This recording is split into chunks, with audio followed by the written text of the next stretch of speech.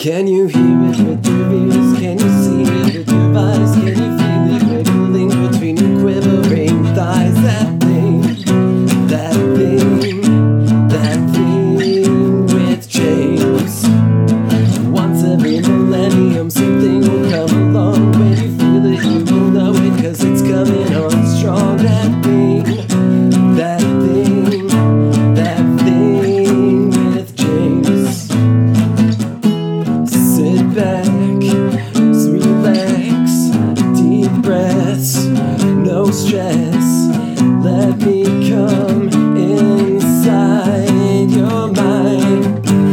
I promise you it won't take long, the change will happen soon. You will feel something so special growing deep within you. That thing with James. That thing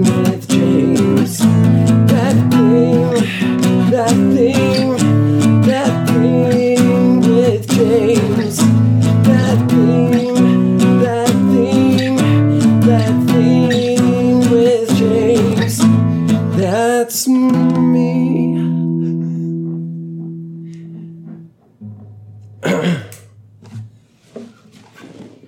Welcome, one and all. Welcome to episode 51 of That Thing with James J. Asher II. I'm your host, James J. Asher II. I believe that was the second time I have played the new intro song. The last time being at the beginning of the last episode, maybe? No, the episode before that. Because the last episode I didn't play any guitar because I was in a noise battle with my downstairs neighbor. Which, by the way, it's gone fine. We didn't get into a tiff or anything like that. No Tiffany's, no tiffs. Oh, yeah. Yet again, I don't know what I'm going to talk about, and I don't have any guests. I haven't even bothered trying to get any guests. Well, I've been back in town for like a month, maybe. Yeah, I've been back in town for like a month, and it's been a very busy month, very dramatic kind of a month. And so I don't know what the deal is. Like, I just haven't been doing stuff. And of course, I'm at the point now where I feel like, a waste. I'm 32 years old and I have like no work. Well, I mean, I pay my bills. I've got a day job, but it's a part-time day job. And that's kind of limiting. And I'm like trying to think of like what else I could do that I wouldn't completely hate that is not food service industry, because food service or any kind of service industry, I just hate. I'm not a service industry person. I mean, I don't think anyone is really. Unless you're something really special, like a cook or like a fucking great maitre d' or something at a really nice place. But I like the jobs I'd be getting, restaurant jobs, would not be the nicest places because I don't have a long career in it. And even if you do have a long career in it, that doesn't mean you're not going to be working in a shitty joint. So anyway, what I'm getting at is, sometimes you've got all the time you need, but none of the money. And sometimes you've got all the money you need, and not the time. And then when you work in service industry, you don't have the time or the money. And that's part of why I hate service industry. Plus like people just get shit on, especially in restaurants, but any service, people get shit on. You know how like Israel has mandatory military service? I think the United States, I think any capitalist country should have mandatory restaurant work. Like you're going to have to deal with how shitty people are for two reasons. One, it humbles you. And the other one is that hopefully it teaches you not to treat your servers and stuff like that like shit later on in your life. You know, you can empathize with the kind of work they're doing, and you know it sucks. I mean, I guess like some servers make a lot of money, but I have no serving experience. I don't want to say I dislike work. I just dislike most types of work, I should say. If there's work I enjoy, then it's work I enjoy. But most of the time, it's not enjoyable. Like my first job outside of like home, like mowing the lawns and shit like that, was, I was still in high school, but I was a library assistant when I was, I think, 15. And that was pretty fucking great. I really enjoy being around books. If I could work at like some small independent kind of a bookstore with like a alcoholic misanthropic owner, I think that would be pretty fun. Like the show Black Books. It's this British show with this Irish guy. I forget his name, but he's got a pretty cool name. Dylan. So like Dylan Moran. That's it. Dylan, like Dylan. And then Moran, Moran. Yeah. That's a good show. If you haven't seen it, you should check it out. Yeah. And then speaking of like small, kind of dumpy sort of places owned by alcoholic misanthropes, I've been watching the new TV or I guess internet series of High Fidelity. I have to admit, I've not read the book, but I've seen the movie many times, which I know is not an equivalent. Hopefully, I know that, because hopefully, I love books. But that's just one book I haven't read. And, Hulu has, I guess Zoe Kravitz is an executive producer on it, and she's the star. And it's really, really, really good. And it's also kind of painful to watch because the characters are supposed to be like in their 30s, like early to mid 30s. And I'm in my early 30s. And I mean, these characters feel like losers. They've got a fucking record shop in Brooklyn. They don't, I know losers of all ages, all right?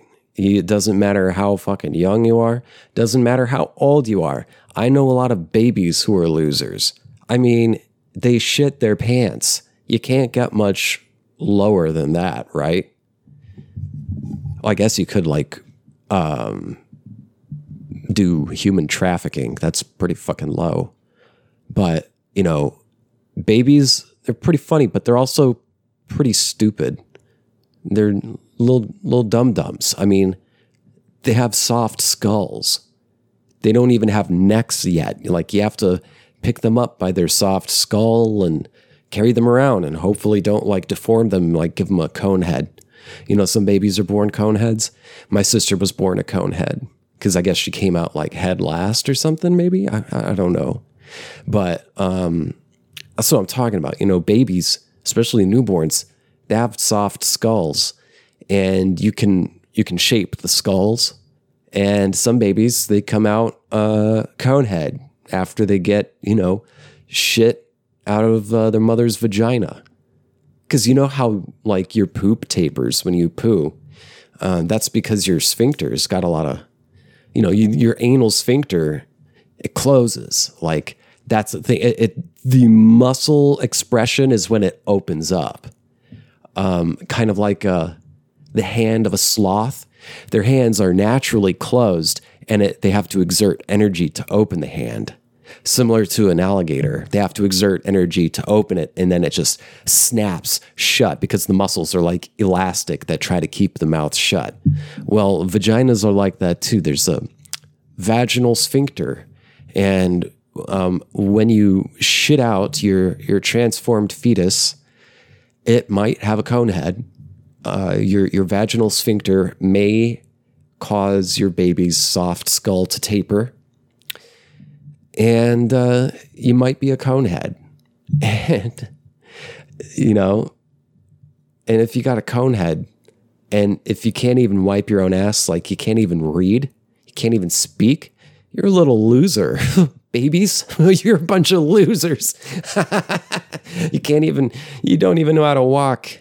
You try to walk and your fat head just fucking pulls you down on the other side. You can't deal with gravity.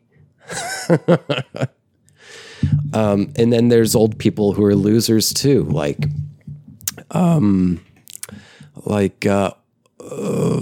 people who fuck other people over, people who exploit people to a gross degree. I mean, everybody exploits everyone else to a certain degree. Hopefully it's a low,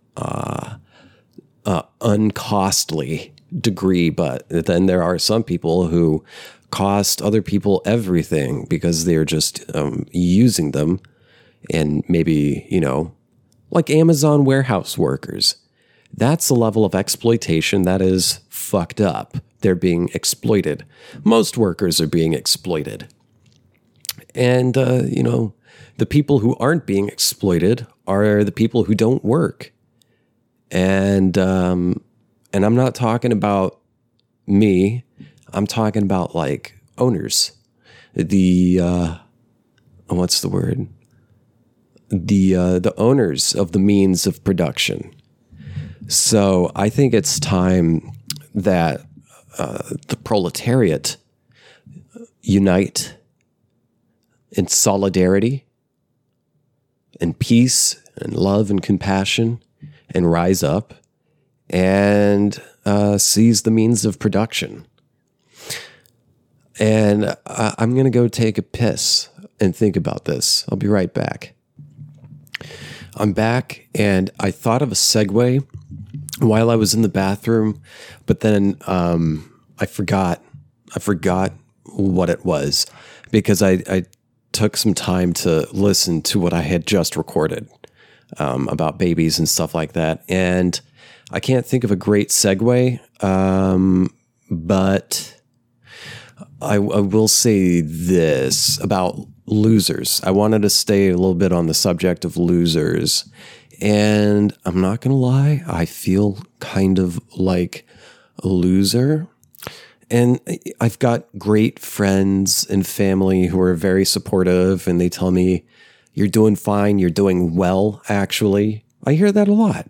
I've got a lot of support, and I do not take it for granted. I appreciate the support of my loved ones, friends, everyone. I love you all. However, I understand that and I hear you, but from the inside, from where I'm standing, I have trouble seeing it, and I certainly have trouble feeling it, feeling like not a loser. And the past week, the past 7 days after all the fucking drama settled down has been a sort of emotional teeter-totter for me. After all the excitement was over, I've just been thinking about myself and how thinking about myself. Imagine that.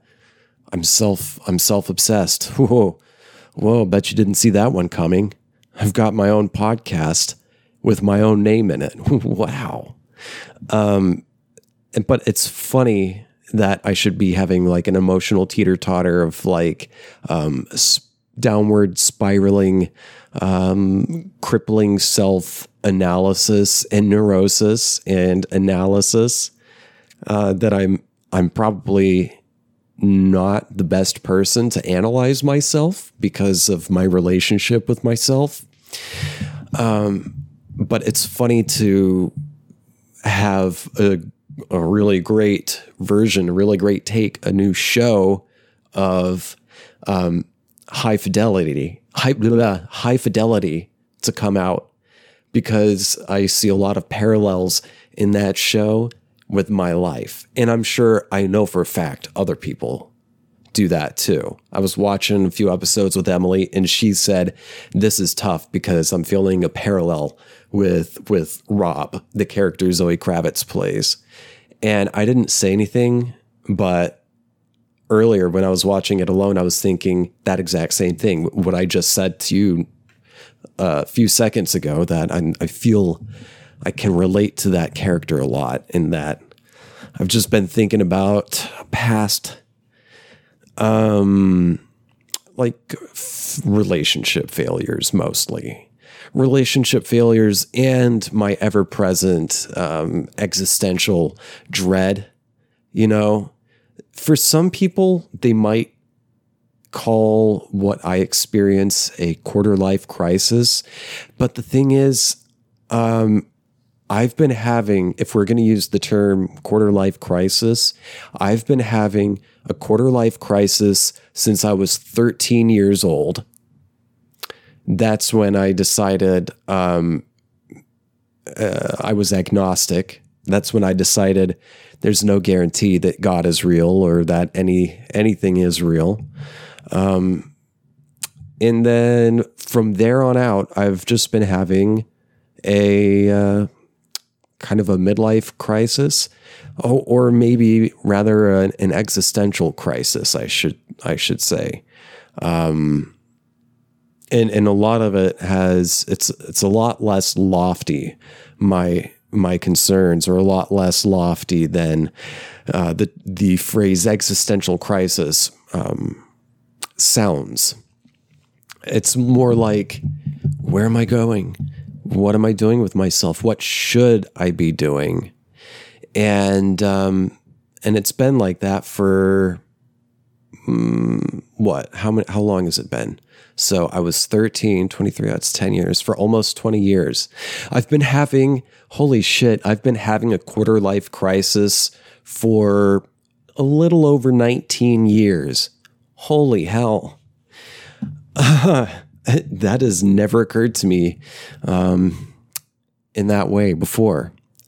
A 19-year quarter life crisis,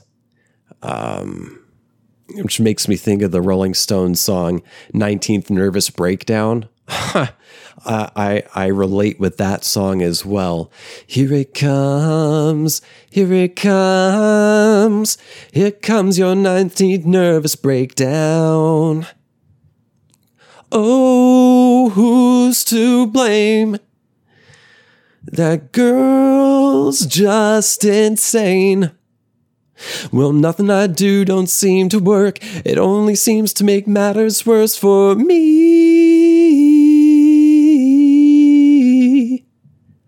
Yeah, I definitely relate with that song.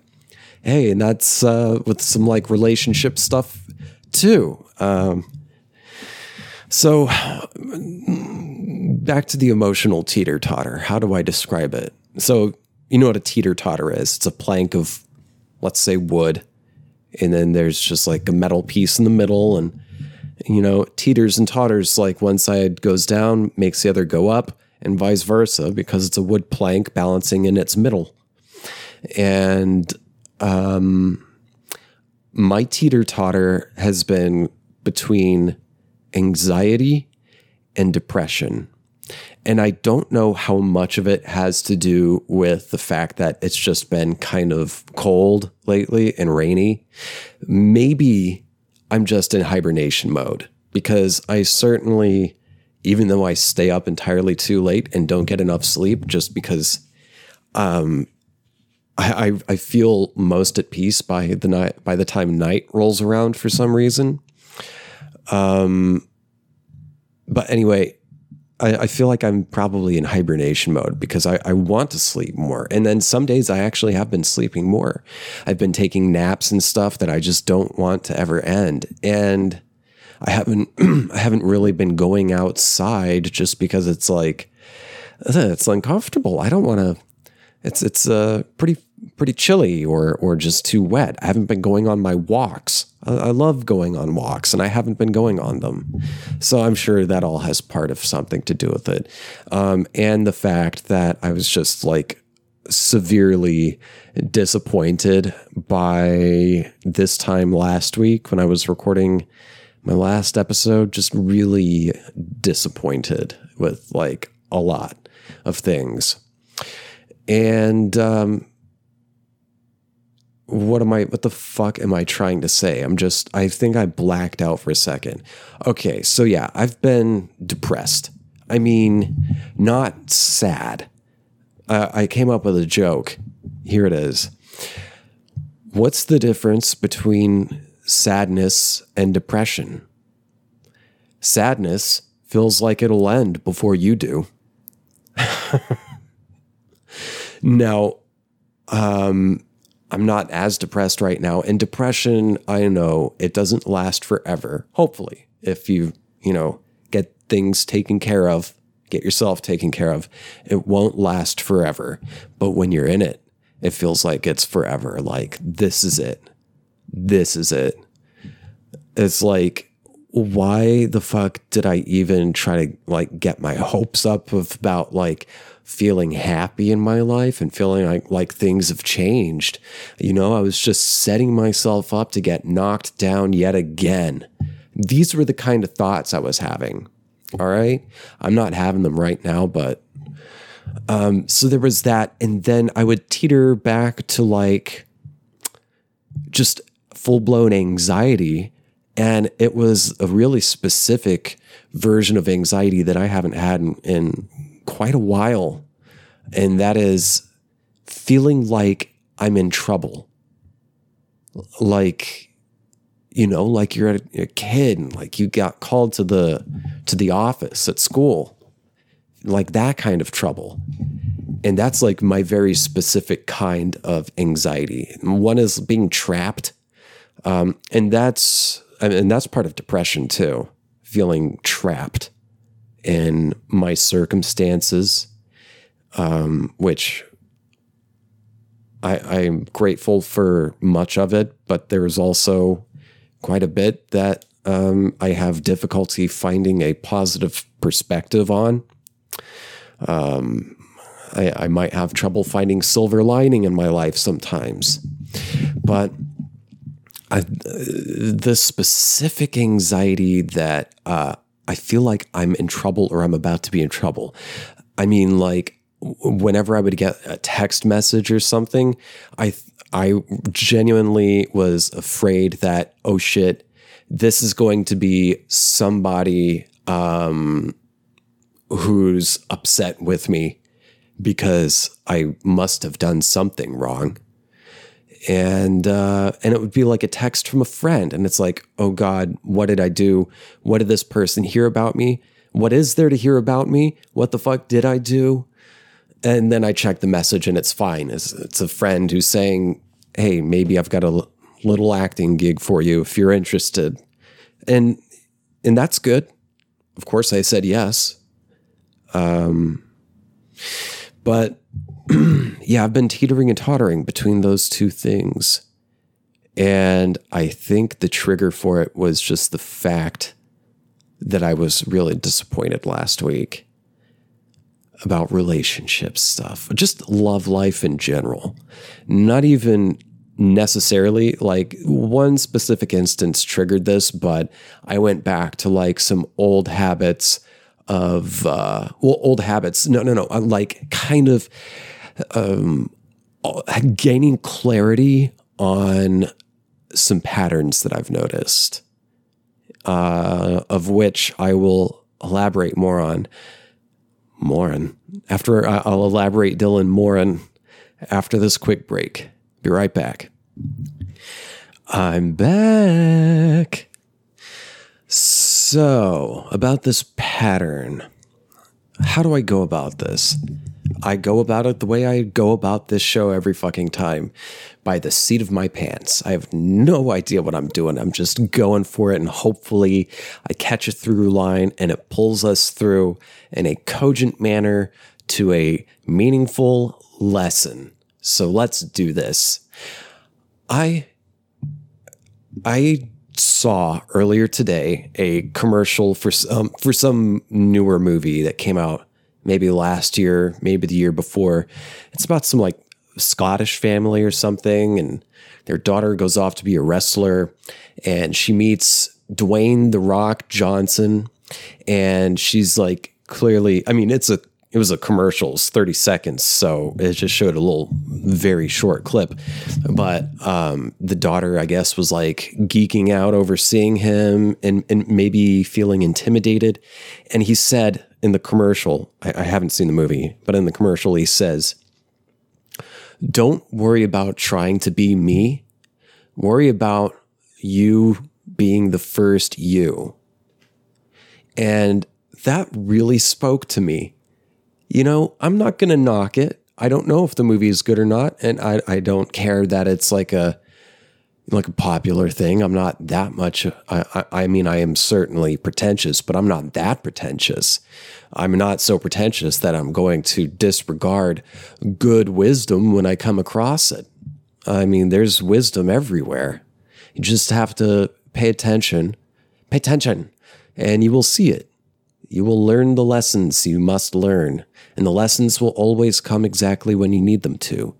And my lesson that I needed was to not worry about other people, not worry about feeling like a loser compared to other people, because that honestly, what comes from this loser thing, but me feeling like I should have a certain amount of money, or me feeling like I should have reached like a certain level of success in my career or something by the age of 32. There is no real timeline. And if anyone tries to tell you that there's a real true timeline on like your career or anything like that, they're probably inaccurate. I mean, sometimes people are right. Sometimes you do have to swallow a bitter pill and accept that maybe you're not going to be a professional basketball player. But other things, like for my kind of a career, it's like I don't know what the fuck I'm supposed to do. Like make a movie or something, and like go to more auditions or anything. Like I've tried different things and it just didn't fucking work. And then if it was something that was like super expensive with no timeline on it, like the class, like an acting class, it's like that shit is really expensive. And if I kept it up, I'd have to get a second job or a different day job altogether. But then that would compromise it would compromise my time and energy that I enjoy having and devoting to things like writing and doing this podcast. So then it was like, you know, I could either give up on what I've already got going, or I could quit that stuff for this maybe thing that I might stick with and pay a lot of money for and put up with a lot of bullshit for, in hopes that I might find greener pastures in the future. This maybe thing, when I've got what I've got right fucking now. You know, I feel like I want to stick with or make the most of what I know I have instead of what I hope I might have. All right, let me reiterate that. I want to make the most of what I have, and as opposed to giving up what I have, and which is something that I know I can work with, in hopes that I might get something I like in the future, something I don't have, a wish. And I've got enough fucking wishes, you know? So I'm kind of afraid to throw away stuff that I have, like my time. Time is it's worth a lot. Time is worth a lot for everybody because our time is limited. And there are some philosophies that say, live as if you have all the time in the world. And I do that. But it's a teeter-totter. I teeter between feeling like I've got all the time in the world And I teeter that way, and I totter back to feeling like I'm out of time, that my time is past, like you got to do something now or give up. Are you completely delusional, James? I don't know. I teeter and totter between those two timelines in my head, and I don't know which one to trust, but it's led me to where I am, and God damn it, I spent like 2 years. I haven't been writing. Maybe that's part of the problem, is I just haven't been writing. Not even in my journal, just because I got so wrapped up in all that fucking bullshit that I was talking about in the last episode. I got so wrapped up and distracted from myself, from focusing on being the first me, which is what I told myself I would do before I got into that big fucking mess. I was like, I'm going to record more. I'm going to get back onto writing, just because I took a break, and then a break turned into life getting in the way. And I just got to force myself to start sitting down for an hour a day and just writing again. I mean, shit, I haven't even been trying to get my book published. I wrote a fucking book, and I'm still I'm going back and I'm still finding stuff that I don't like. But at this point, I feel like I should be sending it out while also still polishing it along the way. But I think it's got enough polish now to send out. And I haven't been focusing on that. But that's something I want to do. That's something I want to be: an accomplished, published author. I'm not joking. I want that. I want to be that. I feel that. It's in me, and I just don't know how to fucking get there. I don't know how to get it out. And I don't know how to make that flower bloom. But you can't force a flower to bloom, is the thing. So in the meantime, you have to wait and think, is this flower ever going to bloom? Am I overwatering the flower? Am I not watering the flower enough? Is it going to stay like this? Is it just dead already? I don't know. Is it going to survive the winter, when I know I don't have as much money, and I probably won't get it back until like late summer? And then by that time, it's time to give it all away again. I don't know, man. I don't know. Something. I don't know why I want to talk about this, but relationships, old relationships. I can definitely see I have regretted so much of my behavior in the past, of just being distant. And it's funny seeing it now that I have grown comfortable with myself to a degree that I'm better at communicating and understanding my own emotions now. But when I deal with relationships now where someone is being like distant and uncommunicative, it's frustrating, because that used to be me. I see myself in that person, and it gets so fucking annoying to me. I'm like, just talk. But I forget, like, maybe when I was not talking in my past, in previous relationships, I wasn't intentionally trying to, well, I did. I did end up being distant and stuff, but at the time, in my head, I wasn't trying to do that. In my head, I just didn't understand my own emotions, and I didn't understand where I was and what I wanted and how it affected me.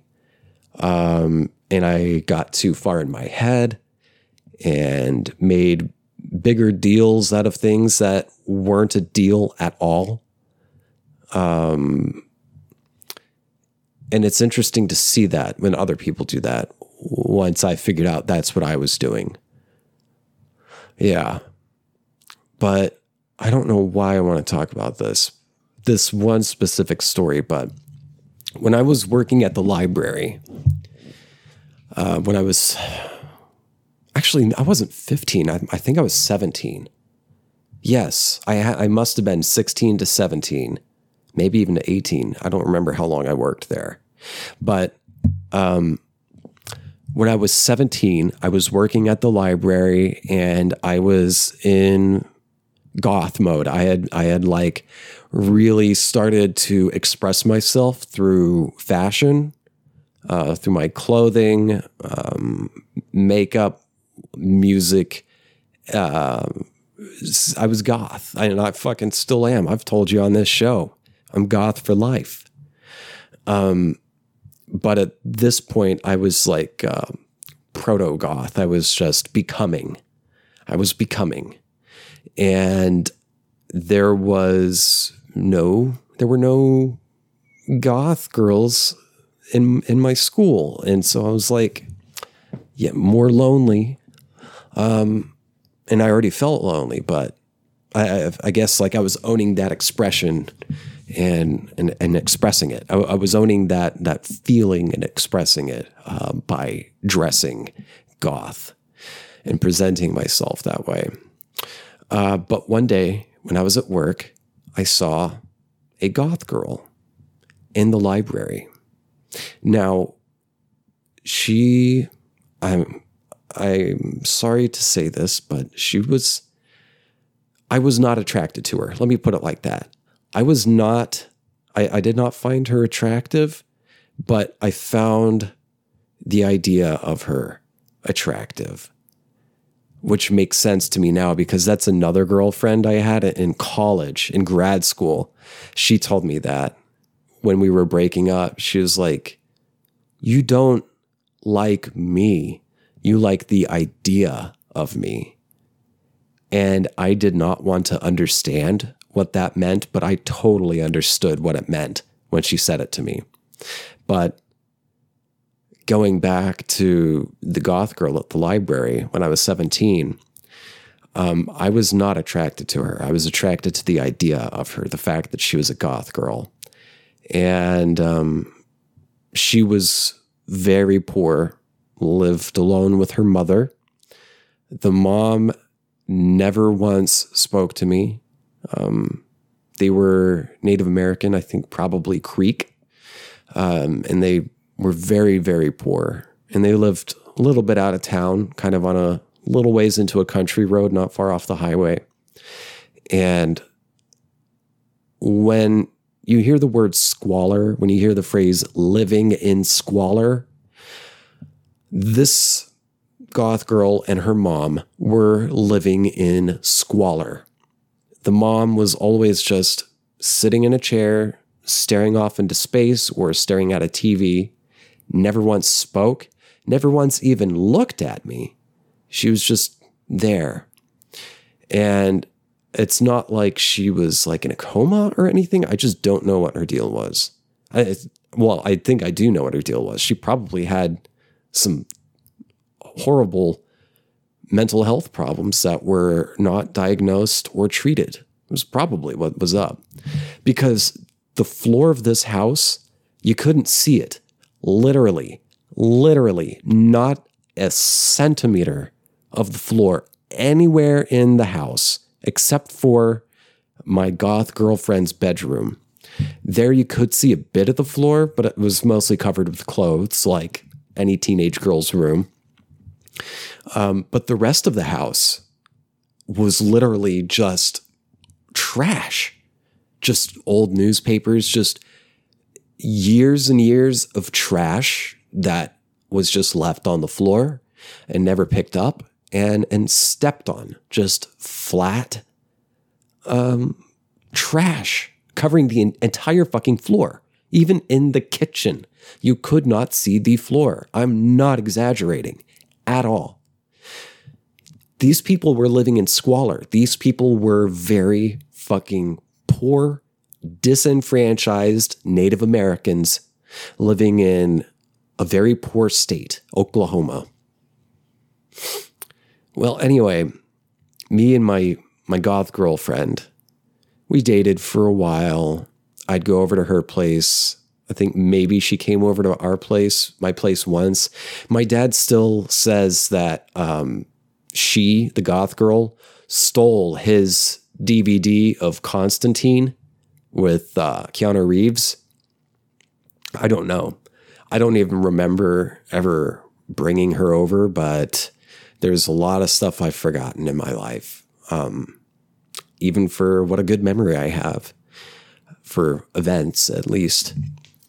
Well, one day, I went over to her house, to the goth girl's house in the afternoon after school.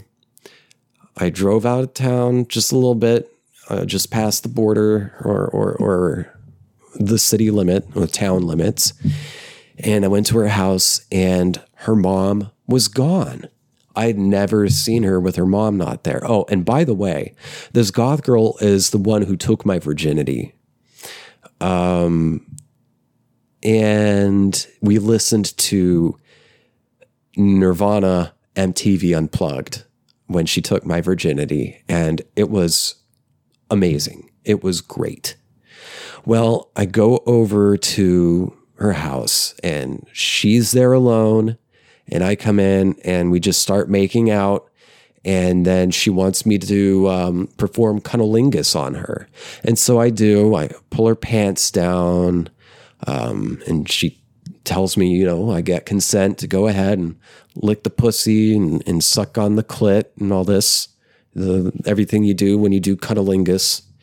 And so I just went to work, started doing my job, and it was going pretty well. I do have a lot of insecurity about myself, but there are certain things that I feel confident about myself, and my skill in cunnilingus, I trust it. Sometimes I may be out of practice, hint, hint, out of practice, but it doesn't take me long to learn how to ride that bike again. Anyway, I was performing cunnilingus on my goth girlfriend, and she started reaching climax, and she came very hard. She came really hard, so hard her eyes rolled up in the back of her head and then closed, and her thighs that were kind of quivering started twitching, and her whole body kind of shook a bit and then just stopped. And her eyes were just closed, and she was just like a rag doll, just totally spent, breathing deeply. And I said her name, and I was like, wow, you enjoyed that, huh? No response. Her eyes are still closed. She's still rag doll on the couch in the living room. And I ask her again, no response. I say her name, no response. She isn't moving. I get up, I shake her a little bit. I try to tell her name. I tap on her cheek. I don't want to slap her, but I'm tapping on her cheek and shaking her and saying her name for a good 30 seconds that felt like an eternity. And then eventually her eyes open, they rolled back down, and she looks at me and is just totally lost. She had a seizure. When she opened her eyes, she asked me, what are you doing here? And then she realized her pants were down, and she got freaked out and told me to back off. And I told her what happened. I was like, girlfriend, I've been here for an hour. She's like, when did you get here? An hour ago. We were making out, and then you wanted me to go down on you. And then I think you had a seizure. And she got freaked out and told me to leave. And so I left. And it was kind of traumatic for the rest of that day. But I quickly gained the perspective that I needed. I found the silver lining in the situation. And that is, I, James J. Asher II, literally have exhibited the ability to make someone come so hard they had a seizure. And on that, I'm going to take another quick break, and I've got an idea of how to wrap this all up. I'll be right back. And I'm back. So, wrapping this all together, I found some type of through line. My goth girlfriend was witchy. She was a witch. I didn't want to believe it. I was extremely skeptical of it. She said that there were two ghosts that were around her all the time. One that she talked to, who's usually in her room, and then another, like a little girl ghost, who would just kind of follow her sometimes and appear. And I was just like, okay, this chick's fucking crazy. But some weird shit would happen in that house that I don't know how to explain other than ghosts. I mean, I would frequently see something like a wad of socks, like a couple socks wadded together like you do, just sort of project themselves, like someone picked them up and tossed them. I saw it with my own two eyes, these fucking objects lifted and just tossed. Not like in a violent way, but just stuff moving that should not have been moving on their own. And it certainly was not a wind draft at all. Like, there was some weird shit. And I still remained skeptical, but she would tell me these things and she'd have like this sort of prescience that I did not want to believe, but it was too fucking real. And there's no other way to explain it other than, well, it was probably prescience and ghosts and shit like that. So she was witchy. And I was getting pretty much sick of her, especially when I was about to go to college. And I went to Denver for 2 weeks in the summer to just visit my brother, and we partied and stuff. I was 18 at this time, and he took me to this club that you could get in at the age of 18. It was called The Church. It was this really cool, like old Gothic looking Presbyterian church kind of near downtown Denver. And it was just such a cool club. And there were different sections with different types of music. There was a hip hop section, but the main floor was just played a lot of really good, like house, trance, drum and bass kind of, techno. We didn't call it EDM at the time. It was techno in 2006. And, so I was 18 and we're at this club at the church, and he takes me down to the basement because I'm goth mode. And in the basement was a goth club, and he was there and he stuck around for a little bit, but then he got bored and he was like, I'm going to get home. You know how to get home from here, right? And I was like, yeah, I know which buses to take and all that stuff. And so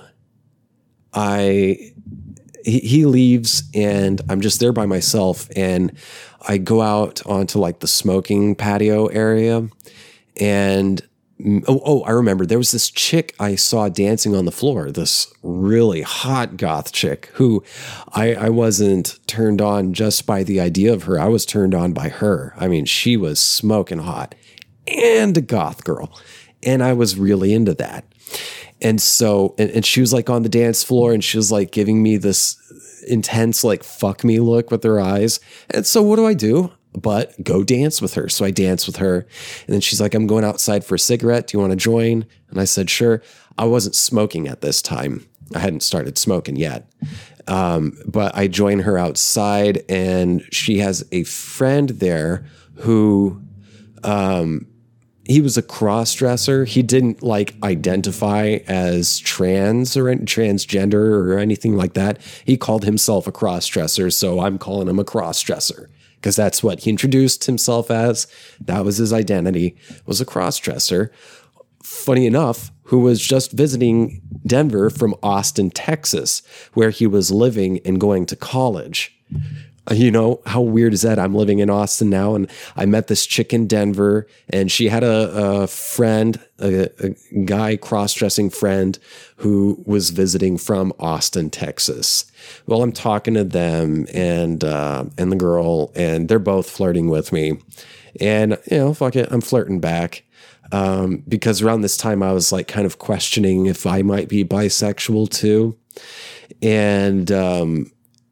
And so, but I was definitely more, it's like, I'm like 90% hetero, 10% bi, maybe. The percentage changes on, how attracted I am to you, but 90% of the time I'm attracted to women, probably more. Actually, I'm always attracted to women. I find some men attractive, but I don't want to do anything with them. And I certainly don't want to be in a relationship with them. I just appreciate beauty when I see it. But as far as my natural proclivity for sexy stuff, that goes toward women. And so I got this new goth girl's number, and they were about to leave and I was about to leave. And she was like, "Hey, I can give you a ride back to your brother's apartment if you want." Cause I told her I was visiting with my brother, and I said, "Yeah, sure. It's not too far from here." So she drove me, and her friend from Austin stayed back because they wanted to continue partying at the goth club, or goth portion of that club. And the girl drives me back to the apartment. She says, "Can I come upstairs?" And I say, "Yeah, sure."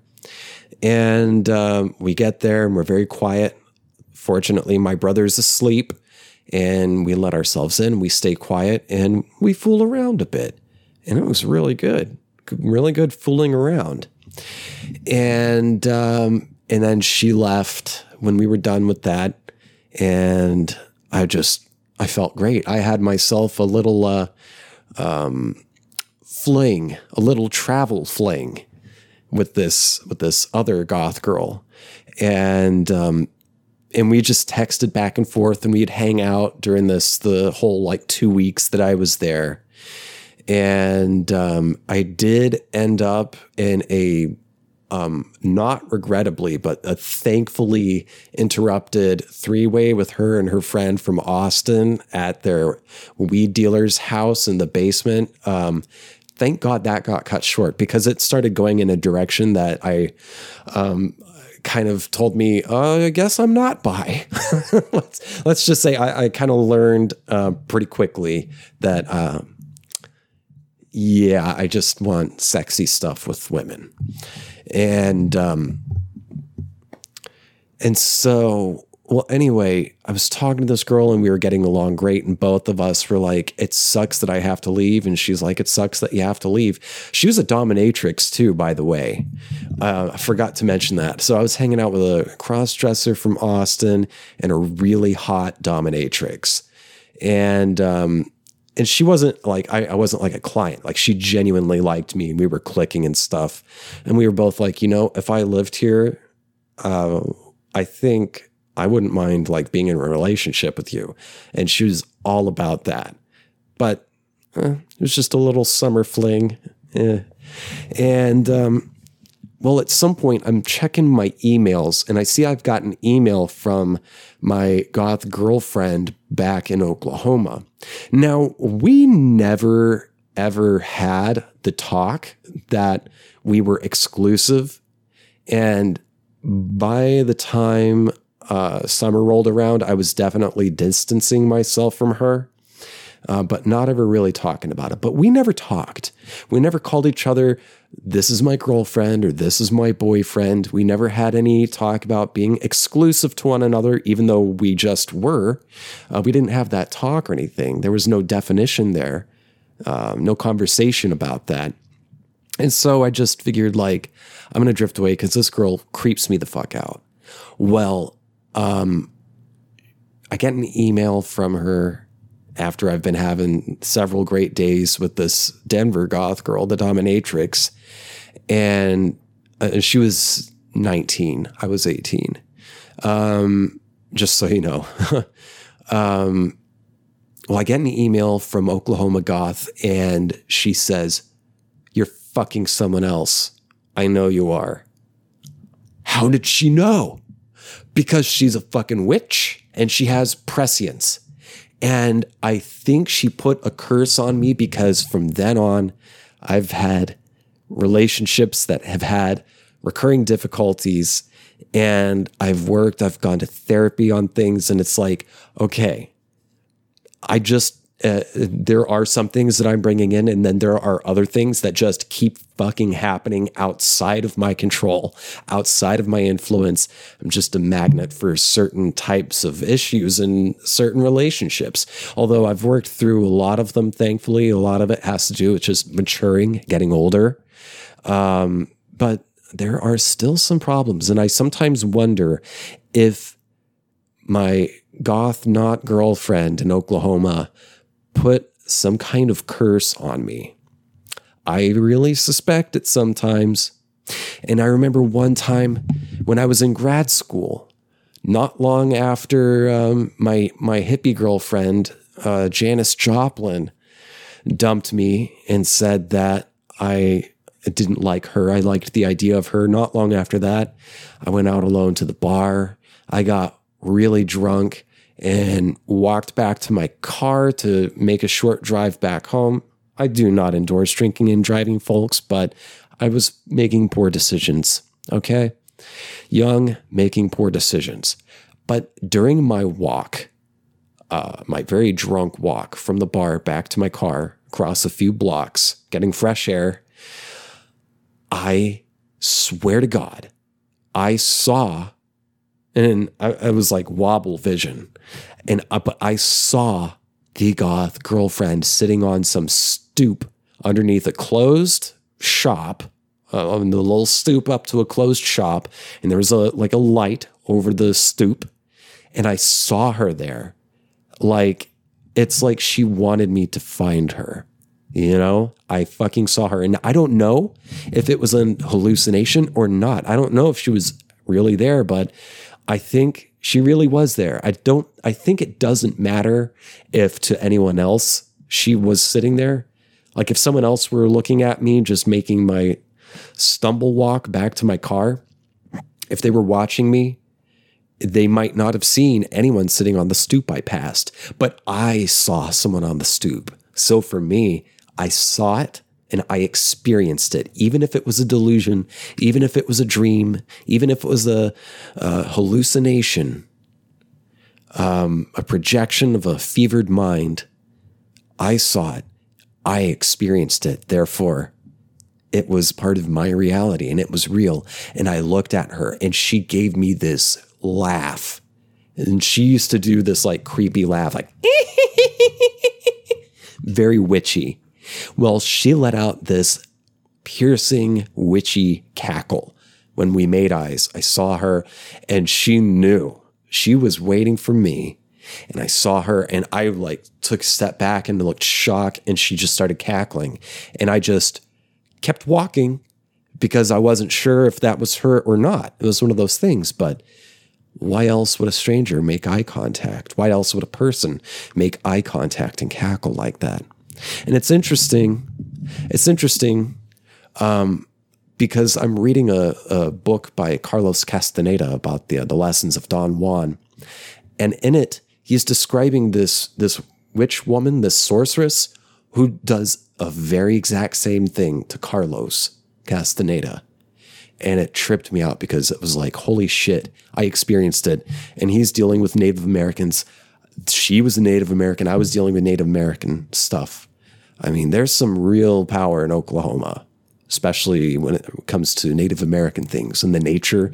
There are things there that Judeo-Christian Europeans try not to conceive. But there are powers, man. There are powers in the wilderness. And I think my witchy goth not girlfriend understood those powers and communed with them. And when I finally got home from my drunk drive home, I get back and I'm totally freaked out. And I just feel like she's outside my window, just waiting, watching, knowing, even though I have the blinds closed. And I sometimes wonder, did she put a curse on me? Like some kind of love curse? Did she make things difficult? I'll never know. But if you want to help me out, you can toss some money my way via patreon.com/thatthingwithjames. You can donate as little as $1.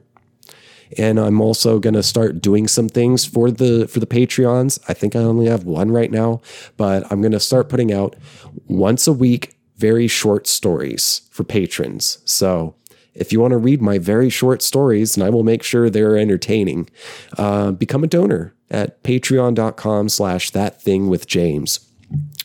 You can find me on Instagram and Twitter. My handle is @JamesJAsher. You're always welcome to slide into my DMs, say hi. I'm pretty open and approachable. Or you can email me if you have a story or subject you would like me to cover on the show. If you are in need of advice and would like me to give some advice on the show, you can email me at thatthingwithjames@gmail.com. I also have a website, jamesjasher.com, with a little blog there. And for the listeners, if you haven't done so already, please subscribe to the show. Apple Podcast listeners, please rate and review the show. That helps other people find me. For YouTubers, if you haven't already, please subscribe to my channel. Like the videos you like, write a comment, and for all of you, please share the show with your friends, your coworkers, your family. Share it with everybody. Even if they won't like it, at least make them watch it. I want to spread like the coronavirus in people's consciousness. Okay? I love you all so much. Thank you for tuning in yet again. And we will meet next week. Bye-bye.